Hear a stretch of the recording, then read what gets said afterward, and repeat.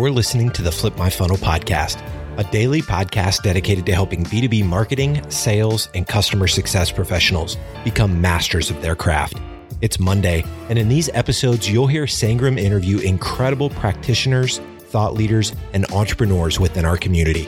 And like Sangram always says, without a community, you are simply a commodity. Here we go.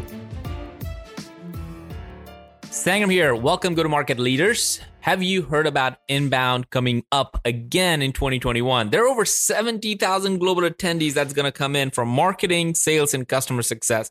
Should be fun. If you don't know Inbound, Inbound is hosted with love by HubSpot, and I'm again partnering up with them this year to share the love across the board. So if you want to grab your ticket, you are right in place. I have a code for you. It's called Future CMO. You get 15% off, and you can register for the LinkedIn conference. Again, the show notes, you'll have all the details. Go to inbound.com, register, use the code Future CMO. It is one of the best events that happen on the planet. Boom. Sangram here. Today, as you know, we're having a conversation with April Dunford on product positioning. So that's going to be fun. Here is something lay over on my face, literally, the graphic for it. And we produce this and put it on Flip My Funnel podcast. So if you get a chance to get on it, you'll listen in a few weeks. Then actually, I'm super excited also about having Tim Elmore. Tim, he has been helping. He's the CEO of Growing Leaders, and he is recognizing that there's a lot of times where in your organization, you're actually leading millennials, Generation Z, boomers, next generation. So how do you lead all of that? So we're going to dig into that in a couple of weeks. And then a good friend of mine, Deanna, we are going to do another really cool story on how she's the CMO of Televerde. And they give second chances they have so far over 200,000 incarcerated women to be part of employment and have jobs for them while they're there and then while they come out. So what is her role as a CMO, but also the stories of second chances? I think we all look for second chances. That's pretty fun. And then just one last one, just to throw out there a few more, but there's a link there where you can just sign up for all of them with just one click. So you get to do it. Andy Stanley, he's one of my pastors over here in Atlanta. He wrote another book. He's written like 20 books. He's written one more that talks about the 5 questions to help you make better decisions and fewer regrets. And one of the things Andy talks about in this book is about what's your story? What the story you're going to write for yourself in life? And a lot of times when you ask that question, you start making decisions in a better mode, in a better view, because it's not right now. You don't have to make those decisions right away. And that decision maybe it's not that big, or maybe it's too big for you to make that hastily. So I'm excited for a lot of those things. So with that, I'm going to bring in one and only April Dunford. April, how you doing? Hello, good to see you. Good to see you. As you can see, there are a bunch of folks are just joining in, dropping in right now. Kaleem, Shabazz, Alex, Matt, Jen. So good to see you. A lot of people have a lot of interest in this topic of positioning. And one of the things before we get into your topic, I've always felt, April, is that if you don't position yourself well, somebody else will position you. Yeah. Right? And that goes for your product, that goes for your company, that goes for your personal career as well. So I think positioning is a way bigger topic than just a product, although we might focus on that today. But I think you made that sure in one of your talks. So April, I'm just going to embarrass you for a minute and share a little bit about yourself, and then you can add more things to it. But I've listened to several of the talks. I've finished reading her book, Obviously Awesome, which I think everybody should go check it out if you're in marketing. I've also read in 1980 the book Positioning. This is one of my personal favorites still today. So I think people should check that out. But you work for like 7 or maybe 8 different startups. You have been in 5 multinational companies. So you've done positioning for them. You have been part of 6 or 7 acquisitions in the last 10 years or so. And you have done over 15 or 16 product launches. So you know what it means and how you think about it. So I love the fact that you wrote this book and distill your notes into a 200-page book that people should take the time to read it. But what did I miss? What did I miss telling about you? No, you're doing a pretty good job so far. My background was I spent 25 years as a repeat vice president of marketing. Like that was kind of my jam. And mainly in startups. Like I would come in when there was some traction. I'd be like the first really senior marketing person they would hire. I'd build a team. My job would be to grow as fast as possible. And in 6 out of 7 of the cases, we got acquired. So then you land at the big company, you do your thing there for a couple of years, and then you pop out, you do the same thing again. So I did that for 25 years until about 5 years ago, I made the switch to, I'm going to switch to doing consulting because I want to try something different. And now I am very laser focused on positioning. I only work with B2B tech companies. I only do positioning work. And so this is very much my jam now. It's just this little narrow thing. I love that. And you mentioned that in a lot of your talks and in this book too, like this is literally can make or break your company. This is one of those things that if you get this right, you can have $1 billion valuation and you can go really big. And if you get it wrong, nobody would ever see you on a shelf ever again. Yeah, you just go broke. That's what happens. So, the very first product I ever worked on, when I was junior, I joined this little startup and we had a main product that was where we made all the money, but we had a couple of like other products and they were sort of like future bets. We were going to try and, see if we could get some growth with a second product. And I got assigned to one of the future bets and that thing was failing big time failing. So we launched it. We weren't making any money. We were spending all kinds of money on marketing. We ended up, based on some insight that I got from doing a bunch of customer interviews, we ended up doing a repositioning of that product, which had been an absolute failure for a year. We repositioned it, relaunched it with the new positioning, and that product totally took off. And the end story of it was it grew really fast. We got acquired by a big company in the Valley. It continued to grow. At the end, I had this giant team of people. We were selling the thing all over the world. It was doing hundreds of millions of revenue. That company then got acquired by SAP. And that product, 25 years later, is still in the market. It still lives on phones all over the place. It's done cumulatively over $1 billion worth of revenue. And we could have killed it. It looked like a failure. It looked like a dog.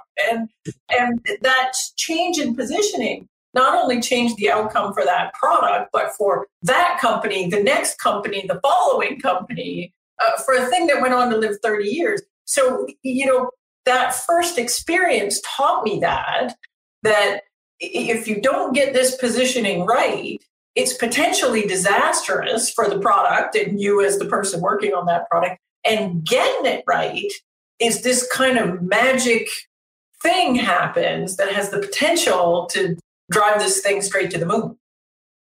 You mentioned in one of your interviews as well that you don't have a product marketing background. You didn't I'm an engineer, but I don't know why I'm in engineering and then I'm in marketing. You were the same. It seems like you have been put in jobs and you have to learn on the job trying to figure these things out.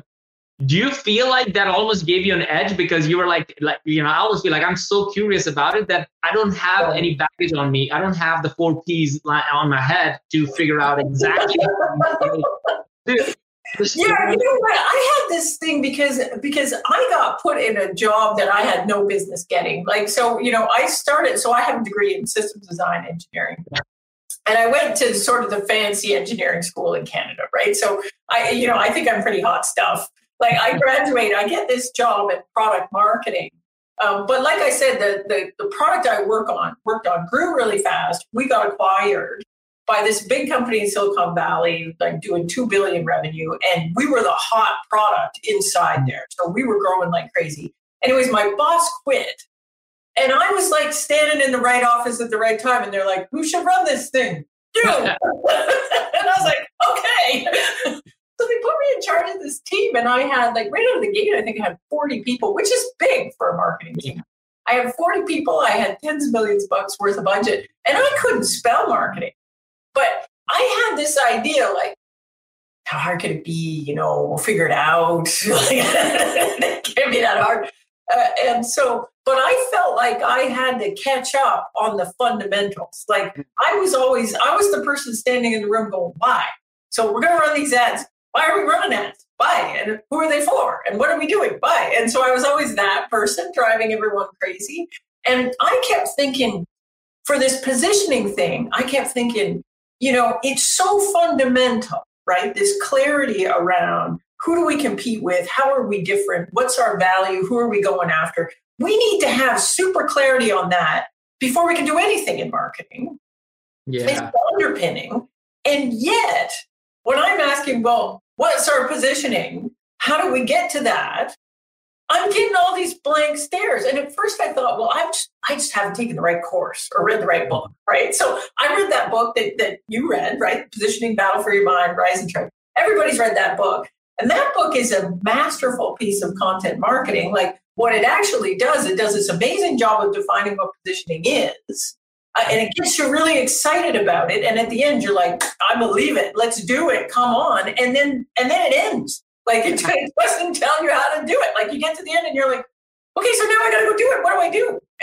And what you're supposed to do is call them, right? They ran an agency and you were supposed to call them and they do it for you. But I was always working at startups and we don't have any money to do that.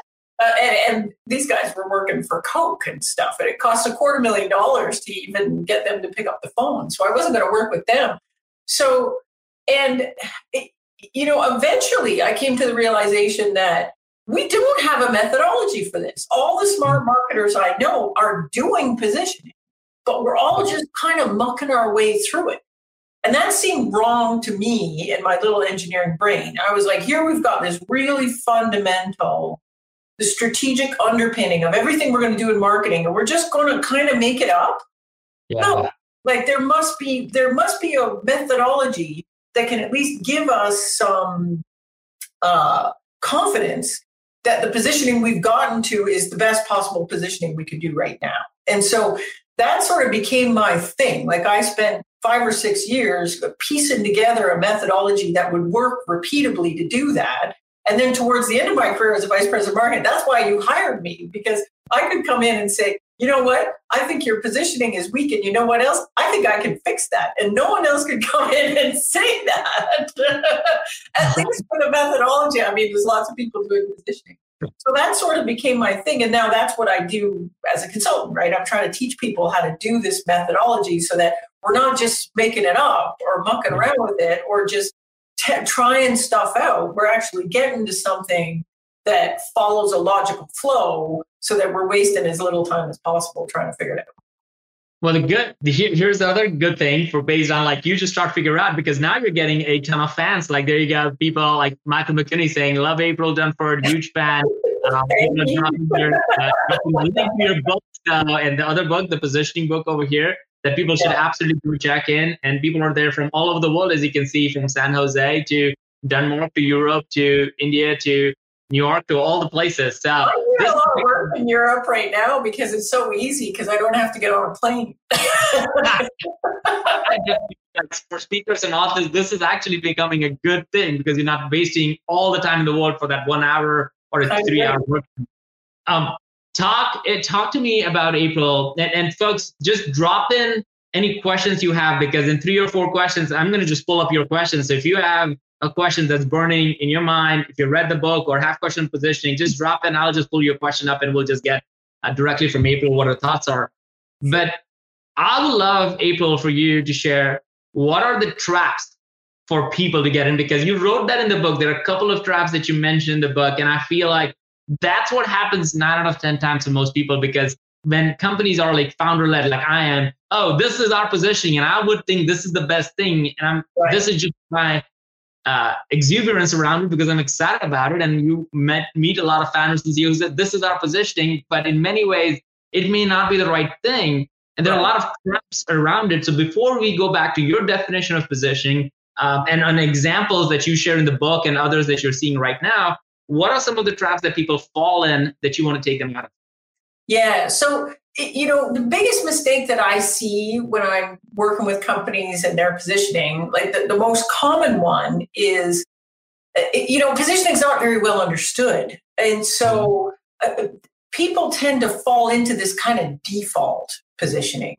And it works like this, founder gets up in the morning and says, you know what sucks? Email. I hate it. I wish there was better email. Or, or they wake up and say, CRM, it's terrible. We must be able to do better than this. And they get an idea for how they're going to take something that really bugs them and they're going to build a better version of it. And so, they work on it, they get it out, they put it in front of customers muck with it, they take things away, they add things to it. At the same time, the whole market is changing, like it used to be there's just email and now there's chat and there's team collaboration and there's all these other things. And you fast forward a couple of years and you, because you set out to build email, you're like, I've got this thing and it's email. What else could it possibly be? But your customers that are seeing it for the first time are like, I don't know, man, you're calling it email, but it's kind of like chat and it doesn't do a bunch of things I expect email to do. And it does a bunch of things that I don't expect email to do. And I don't know what this thing is. So I'm going to ignore it because it must be stupid. And so this happens. So you have this idea of it and it's based on his history and what you set out to build, but it's not necessarily the best positioning to put your product in context for customers today. So that's the first one. And then the second one is like when folks do go to do positioning, you get this problem, which was the problem that I had at the beginning of my career, is you could recognize that the positioning was soft, but there was no methodology to fix it. And so, so if I don't know how to fix it, how do I go about getting better positioning? And that often happens by, either somebody in the company just decides, or, there's all kinds of ways to do it that aren't based on a methodology. Like, let's just ask the customers what we are. They'll tell us. Or, we'll just go to sales and sales will tell us what works. And the reality is that everybody in the company has something to add to your positioning, but alone they cannot figure this out. And without a methodology, we're going to get to something. Maybe it works, maybe it doesn't. It might sound great inside the office, but when we take it outside, it doesn't necessarily win. So first of all, we can't fall into this trap of sort of default positioning. And then secondly, if we're going to fix it, we actually have to fix it using a step-by-step methodology that has a bit of rigor to it that is based on what's working for us in the market right now. This one, Mudassar, who is in the Peak community, he's in the emerging CMO group. He's just asking the question that you just talked about, is like, with so many templates and frameworks out there, why do most of us still suck at positioning? And maybe you can point to something that's out there. I'm going to tell you why. I know the answer to this question. And it's the reason why I sucked at positioning for a long time. So you go to marketing school and they say, okay, we're going to learn about positioning. You read the Reason Travel book. And what that book tells you is what positioning is all about, why it's important. And there's a whole bunch of case studies. And in the case studies, they almost make it sound like they geniused their way into it, right? Yep. Like, we used our genius. It came to us in a dream. And this is how it, and then look, it worked. It's amazing. And that worked well for them because they're trying to sell their services. We're going to go do it for you. So we should go to the people that have the right dreams. So, but for me, trying to figure out how to do it, I was like, well, what if I can't go to them? How do I do it myself? And so I kept taking classes and reading books. And finally, I took this class at Northwestern University, right? That's where I go. Right. So I took the class because people kept telling me I was taking class. I'm Canadian. So I kept taking classes at like University of Toronto. Americans were like, no. You're taking the wrong classes. And I'm like, okay. I'm going to take the one from Northwestern. So I went to Northwestern, I'm taking this class. Professor comes out and there's a module on positioning. And I'm like, all right, I'm at the best school in the world with the best guy, whatever. I'm going to learn how we do this positioning thing. We're going to get it done right now. Can't wait. Going to the class, guy comes in and he says, okay, here's how we do it. We've got this thing. It's called the positioning statement. And it's this Mad Libs fill in the blanks thing. We are a blank that does blank, unlike blank that provides blank and blankety blank blank. And you're filling in and there's these blanks and the blanks are like, what's my value? Who are my competitors? What's my market category? All that stuff. Yeah. So I'm sitting at the back of the room. And at this point, I've already repositioned like 3-4 products at this point. So I'm at the back of the room and this guy's telling me, this is how we're supposed to do it. And I'm like, wait. There's a blank that says market category. And I had just repositioned a product that we thought it was desktop productivity software, and we repositioned it as an embeddable database for mobile devices. Pretty different, right? So there's a blank there that says market category. And I'm like, how do I know what to put in the blank? So the guy is explaining this thing, right? Explaining the whole thing. And he gets to the end and he moves on to the next topic. And I'm like, no, I'm in the back. I'm that person with their hand up. Why? So I got my hand up and the guy says, you at the back. And I said, well, look, there's a blank there that says market category. And as far as I can tell, every product I've ever worked on could be positioned in multiple market categories. So how do I know what the best one is? And you know what the guy says to me? The guy gave me this whole professor thing. Like he had his glasses on and he was like, who said that? And I'm like, me at the back, he's got his glasses on and he's like, and I said, how do you know? Like, you got the thing and it could be this or it could be that. Like, how do you know what's the best one? And he did this thing where he put his glasses down and he goes, trust me, April, you'll just know. Oh, wow. And I was like, this is why we suck at it. This is why we suck at it. Because we think it comes to us in a dream and it doesn't. That is no way to do anything in marketing. But there are people, very smart people, in very smart places teaching people that the best answer is the first one that pops into your head. And all you got to do is write it down to make it so. And that is just not true in my experience. So I think that's why we stink at it. And I think you come out of marketing school feeling like you should have this and it should just come to you. And maybe you're a little bit embarrassed when it doesn't. And you're like, well, the guy told me I was going to just know, so I just need to pick one and stick it. And that's actually not true. So I blame that positioning statement thing. That's my... Well, what you're talking about is that if you're a demand gen, and folks, if you're in demand gen, just tell what your role is in marketing so we get to know what's the makeup of the group that's listening to it right now. If you're a demand gen, product marketing, whatever role you have, CMO, fractional CMOs, there's a lot of folks on this one. So just drop in your role so we get to know what type of roles are we talking about.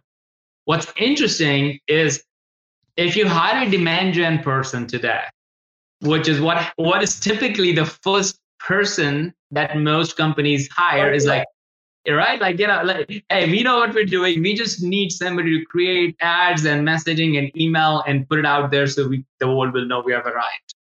Right. And that's typically, I don't see a lot, and you correct me if I'm wrong, I don't see a lot of companies hiring a positioning person or somebody in that role to come in and do it. It's very easy to look at the MQL, SQL, and all the metrics that goes in, but it almost is like you can touch them, feel them, but positioning is hard. And so it's like, well, I don't know. So what's your thoughts on that?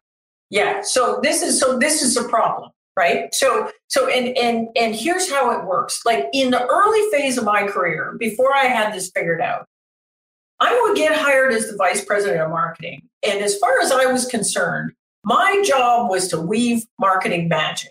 Right. So it wasn't my job to decide whether or not your thing was a productivity tool or an embeddable database for mobile devices. That's not my job. My job is you tell me what it is. You tell me who we're going after. You tell me whatever. I'm going to work my marketing magic on it. Yeah. And revenue will appear. Right. So as far as I'm concerned, that's my job. I'm going to be expert at tactics. I'm going to be expert at execution. You give me the inputs, and then I'm going to work the magic, and the output is going to be rainbows and unicorns. Right. But what happened was, I get this product that's a stinker. Right. And basically what's coming into the system is poo. And I'm just polishing it up. Right? And all I'm doing is polishing. And I'm up all night and I'm up all day and I'm running campaigns that don't work and I'm delivering messaging that doesn't work and I'm going to trade shows and no one wants to talk to me. And I'm a great marketer. And all my stuff is not working. Yeah. And what I finally decided is like, it's not my job. No one wants to be my job, but I can't do my job until I fix that. because the inputs are bad, the outputs are bad. If it's junk coming in, it's junk coming out. And so then I was like, well, how do I fix it? Because I don't get to wake up in the morning and tell the founder, CEO, hey, look, we're actually not a database. We're a business intelligence tool. You're good with that, right? Because I'm just going to go execute on that. Right? Like, no, the CEO require me, right? Like, I don't get to make up that. So what you have is this situation where marketing often feels the pain first, right? Because they feel the pain and the weak positioning. None of my stuff is working, right? And you know who else feels it? Sales. So you go over to sales and they'll say the same thing. Nobody gets what we do. It takes us five meetings before the light comes on, or the sales, and then you go to product and they got a different idea of what they might think there's a problem, they might not. And so the next thing you got to realize about positioning is a decision around positioning is actually a very deep strategic decision. And marketing doesn't get to own it. Sales doesn't get to own it. But you know what? CEO doesn't really get to own it either, because the CEO might think that, the positioning is X, Y, Z, but if marketing's not executing on that and sales is not executing on that, your position on the market is going to be whatever they say it is. So it's a team sport. So it turns out what we actually have to do to get this done is I got to get the CEO, head of sales, head of marketing, head of customer success, head of product, get the development people, get everybody in the room. And then we're going to work through, again, a process. We don't get to just make this stuff up, but we're going to work through a process. And what we need is agreement and alignment across the team on here's who we compete with. Here's how we're different. This is the value we deliver. Here's who we're going after. This is the market we intend to win. And if you want to have strong positioning, you got to get the whole team aligned around that. So who owns it? Like, everybody owns it. The executive team owns it. But you, as the person in marketing, you often feel the pain first, and it is often up to you to drive an effort to even look at it because you're going to have to convince everybody, hey, there's a problem and I can't do my job until we fix this problem. So we're all going to get together and do it. But you don't get to own it. You might be the steward of it after we figure it out. It's not static, so we're going to need to check in on it every year or so and make sure it's still good. And you might be the person that makes the meeting and says, hey, it's smart. It's that time of the year again. We got to get together and do this thing. So you might be the steward of it, but you don't get to own it because you don't get to make unilateral decisions about it. Yeah, I think most CMOs and marketing leaders right now, and we can see, we get Jen and CMOs, VPs of marketing, product marketing, David Holler, Glenn, who is a CMO, Camille, marketing director, founder, Shilpa, field marketing, Dirk, CMO, product marketing. You see all different roles, and a lot of times you would say the product CEO, Ben, who's like the product CEO over there. Nicolette, is the product marketing manager. What's interesting is, to your point, I hope nobody misses this. Marketing doesn't own it, but I do damn feel that marketing's job is to facilitate it, because if we don't do it, nobody would do it. And then they would be like, oh, try this, try that, try it, go do this. And it becomes a really, really hard path. That's why you need a structured process. You can't get everybody together in the room and have it be a fight about opinions. Yes. Because then whoever's loudest voice, biggest title wins. Right. Whoever's the scariest person in the room gets to win that fight, right? And that's never me. I'm in the corner going, hey, maybe we should kind of and my VP sales is like, whoa. Like, oh, okay. but which is why, in my methodology, what I was trying to do is I need a starting point, I need steps, and I need to do it in a way that for as much as I possibly can, takes the opinions out of it and has it rooted in what's working today for us in the market and how do we really hone the positioning so that we're clear about that. And so otherwise, we get in the room and say, hey, let's talk about positioning. The CEO shows up and says, we don't have a problem with positioning. The positioning is this. And everybody goes, okay. Not really. Here's Leela. Leela, this is really fascinating. I think I see a bunch of comments, so maybe this drives this. So Leela is asking, I know there's no silver bullet on getting this right. This is a process, and I think your book lays out a 10-step process, which is really and interesting to go through it, and I think you will see how it fits together. But what is the foundational work that you think startups, and that's specific, is that, as you said, like startups they don't typically hire, they will have, what do they do? Because this is a soft product positioning work to a strong product positioning. And a lot of time there's a lot of egos and words at that time as opposed to real work. Right. So here's how it works. So so in my mind, it works like this. So if we think about positioning, we may not be in agreement on how to do it, but we are in agreement on the component pieces, because all of the work around positioning comes, even the positioning statement has the blanks and we know what those are. So the component pieces of positioning are competitive alternatives, my unique features, which then give rise to my differentiated value. Who's my target customer? So I need to know who my best fit customers are. And then the last one is market category, like what is the market that I intend to hit? So these are the component pieces. So if I look at this, then I say, well, how do I figure out the best answer for each of those pieces? Because if that should be how I can do this, right? I'll figure out the best answer for each piece, smash the pieces together, voila, good position. But here's the trick. Like when you start looking at the component pieces, the first thing you realize is each of the components has a relationship to the others. So they are not fully independent. So let's take differentiated value. My differentiated value that I can deliver for customers is completely dependent on my unique differentiated features, right? Yep. But my unique differentiated features are only unique and differentiated if I compare them to competitive alternatives. So all those things are related. And then if you think about it conceptually, who's my best fit customer? My best fit customers are the customers that care the most about my differentiated value. So I really can't figure out best fit customers without knowing exactly what my differentiated value is. So those things are related. And then market category. My best market category conceptually is, you can think of it as like context for product. My best market category takes my product and puts it in a context that makes this value obvious to my best fit customer. So I can't figure out best market category until I have value of best fit customer. So where do I start to figure this out? And so for me, I got stuck at that point because I could start anywhere on that wheel and work around and get a candidate positioning and then go out and test that candidate positioning with the market. And if it worked, great, I keep it and we run with it. If it didn't, I throw it out and I work my way around the circle again and come up with another candidate positioning. The problem with doing it that way, which is how literally every other vice president of marketing I was talking to was doing it. We were coming up with a candidate, we're going to go test it, whatever.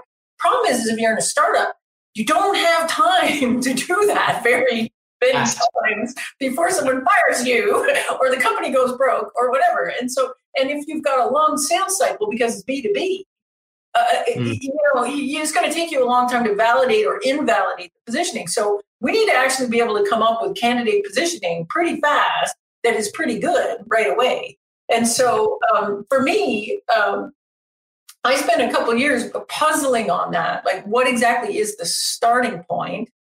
And how I finally broke that was Clayton Christensen. So I went way down the jobs to be done rat hole, reading Clayton Christensen, and I had a bit of an epiphany that if I had a product that was already in market and already had some traction, I could actually start with competitive alternatives.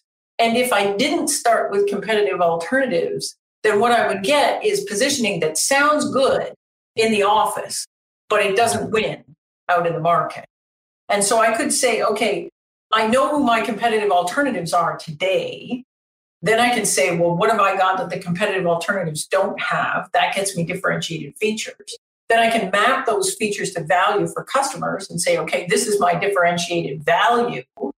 Once I have that, then I can say, well, what are the characteristics of a target account that makes them really care a lot about my value, which is a bottoms-up way of doing a customer segmentation? That would get me best fit customers. Now I got value of best fit customers. Now I can say, okay, am I email or am I chat? Well, what makes the most sense given my differentiated value and who I'm trying to reach? That's how I make the decision on what my best market category is. The trick on this is the starting point of competitive alternatives we generally get wrong. Why do we get it wrong? Well, so here's how we get it wrong. And so I do these positioning workshops with my clients, right? So I got sales, marketing, whatever. Everybody comes in the room. And it's like that thing where, you know that story about everybody's got a blindfold on and they're all touching a different part of the elephant. And the guy who's got his hand on the tail says it's a snake. And the guy who's got his hand on the leg says it's a tree. It's a bit like that. You come in and say competitive alternatives. Head of product comes in and says, we have 78 competitive alternatives, April. I've done deep research on all of them. Here they are. And they'll give me these big documents. They go on pages and pages and pages. And then I've got the CEO who maybe did a lot of selling back in the day, but maybe doesn't do that much selling right now. And so they remember who we used to be fighting against, but we're maybe not fighting against that anymore. So they got an idea about competitive alternatives. You got marketing, who's, the marketers generally are worried about the competitors that are doing really good marketing. So they'll be like, I see these guys everywhere. Oh my gosh, we gotta be better against them because they're everywhere. And then sales is sitting there, and what sales has is the most relevant information. But when you say competitors to sales, you say, who do you compete with? They'll only give you a list of the things that they actually fight against in a deal. Meaning, who else is on the short list? But if you go and ask the question, if your product did not exist, what would customers do? And the answer to that question in B2B software is, we usually have some direct competitors, but we also have status quo. And status quo is using a spreadsheet or doing it manually or hiring an intern.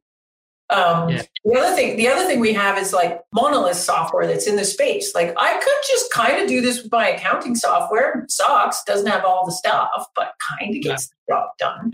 And so if you look at in B2B software, we lose almost 40% of purchase processes end in no decision. And they end in no decision because people decided the status quo was good enough.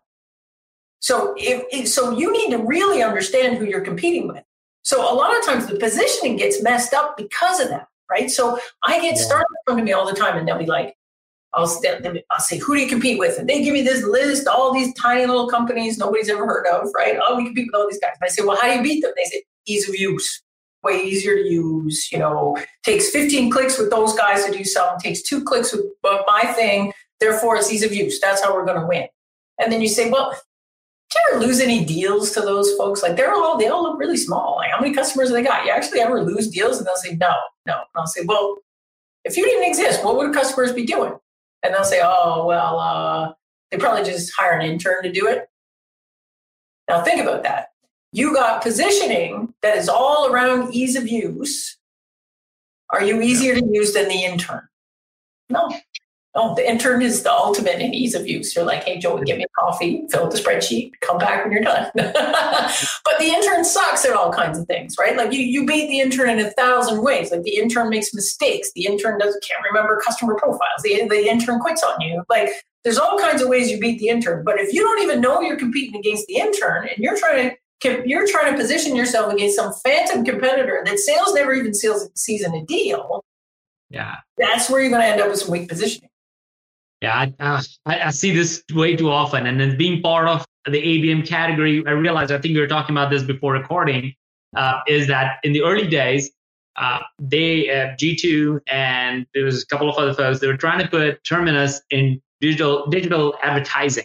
Right. And I fought them tooth and nail for first 6 months. I'm like, do not even position us there, because if you did, we would not be able to build a category. How about this?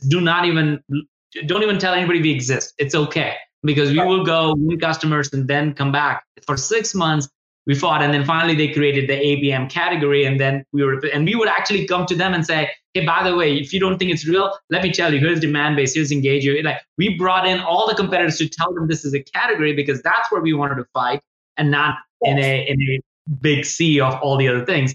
If you didn't do that, April, I think we would have had we would be a niche player rather in a very, very deep sea where we don't even know what's going on versus actually working in a category, because positioning in that is likely very different than position in a very, very, very crowded market.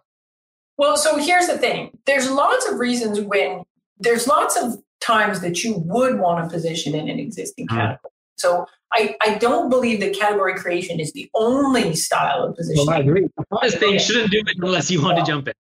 Right. But there are cases where there's nothing else to do, because literally any existing category is going to put you at a disadvantage. So the whole purpose of your market category is to help people make sense of what you do. And so if positioning yourself in an existing market category, sets off a set of assumptions about your product that aren't true, well, then that's a bad market category for you. You should be somewhere else. Now, the interesting thing is, even if we are creating a new market category, that does not mean that we don't have competitive alternatives. Because people have the problem. You didn't invent the problem. Customers have the problem. They're just solving the problem in ways that don't look like competitors. And so they're solving it with spreadsheets. They're solving it with interns. They're solving it with manual processes. They're piecing together a bunch of stuff. They don't even know it's a thing. That's why you're creating the category. But they are doing the work to attempt to solve the problem. And so you're positioning against that. And so category creation, non-category creation, and you still have the work to do to get there, right? So the trick is, like, sometimes you can take an existing market category and carve out a space in there that is super attractive, that's going to help you easily make your number this year. And then next year, you just widen the aperture on that a little bit, widen the aperture on that, widen the aperture on that. Like, if you look at, people are really excited about category creation right now, but the vast majority of successful software companies are not category creators. The vast majority. If you look at the software companies that have gone public in the past 5 years, 92% of them position themselves in a niche of an existing market. The ones that do position themselves as category creators, again, it's fairly rare, generally do it when they're bigger and you have the opportunity to basically say, okay, I'm Gainsight. I absolutely dominate the survey software space. So now I'm going to redefine what survey software means, and I'm going to call it, I forget what they call it, but I'm going to call it something else. And I'm going to make it bigger, and I'm going to open your eyes about, other things you can do, engagement software or something. To engage people. And by the way, you can use surveys for that, but I'm expanding your idea about that.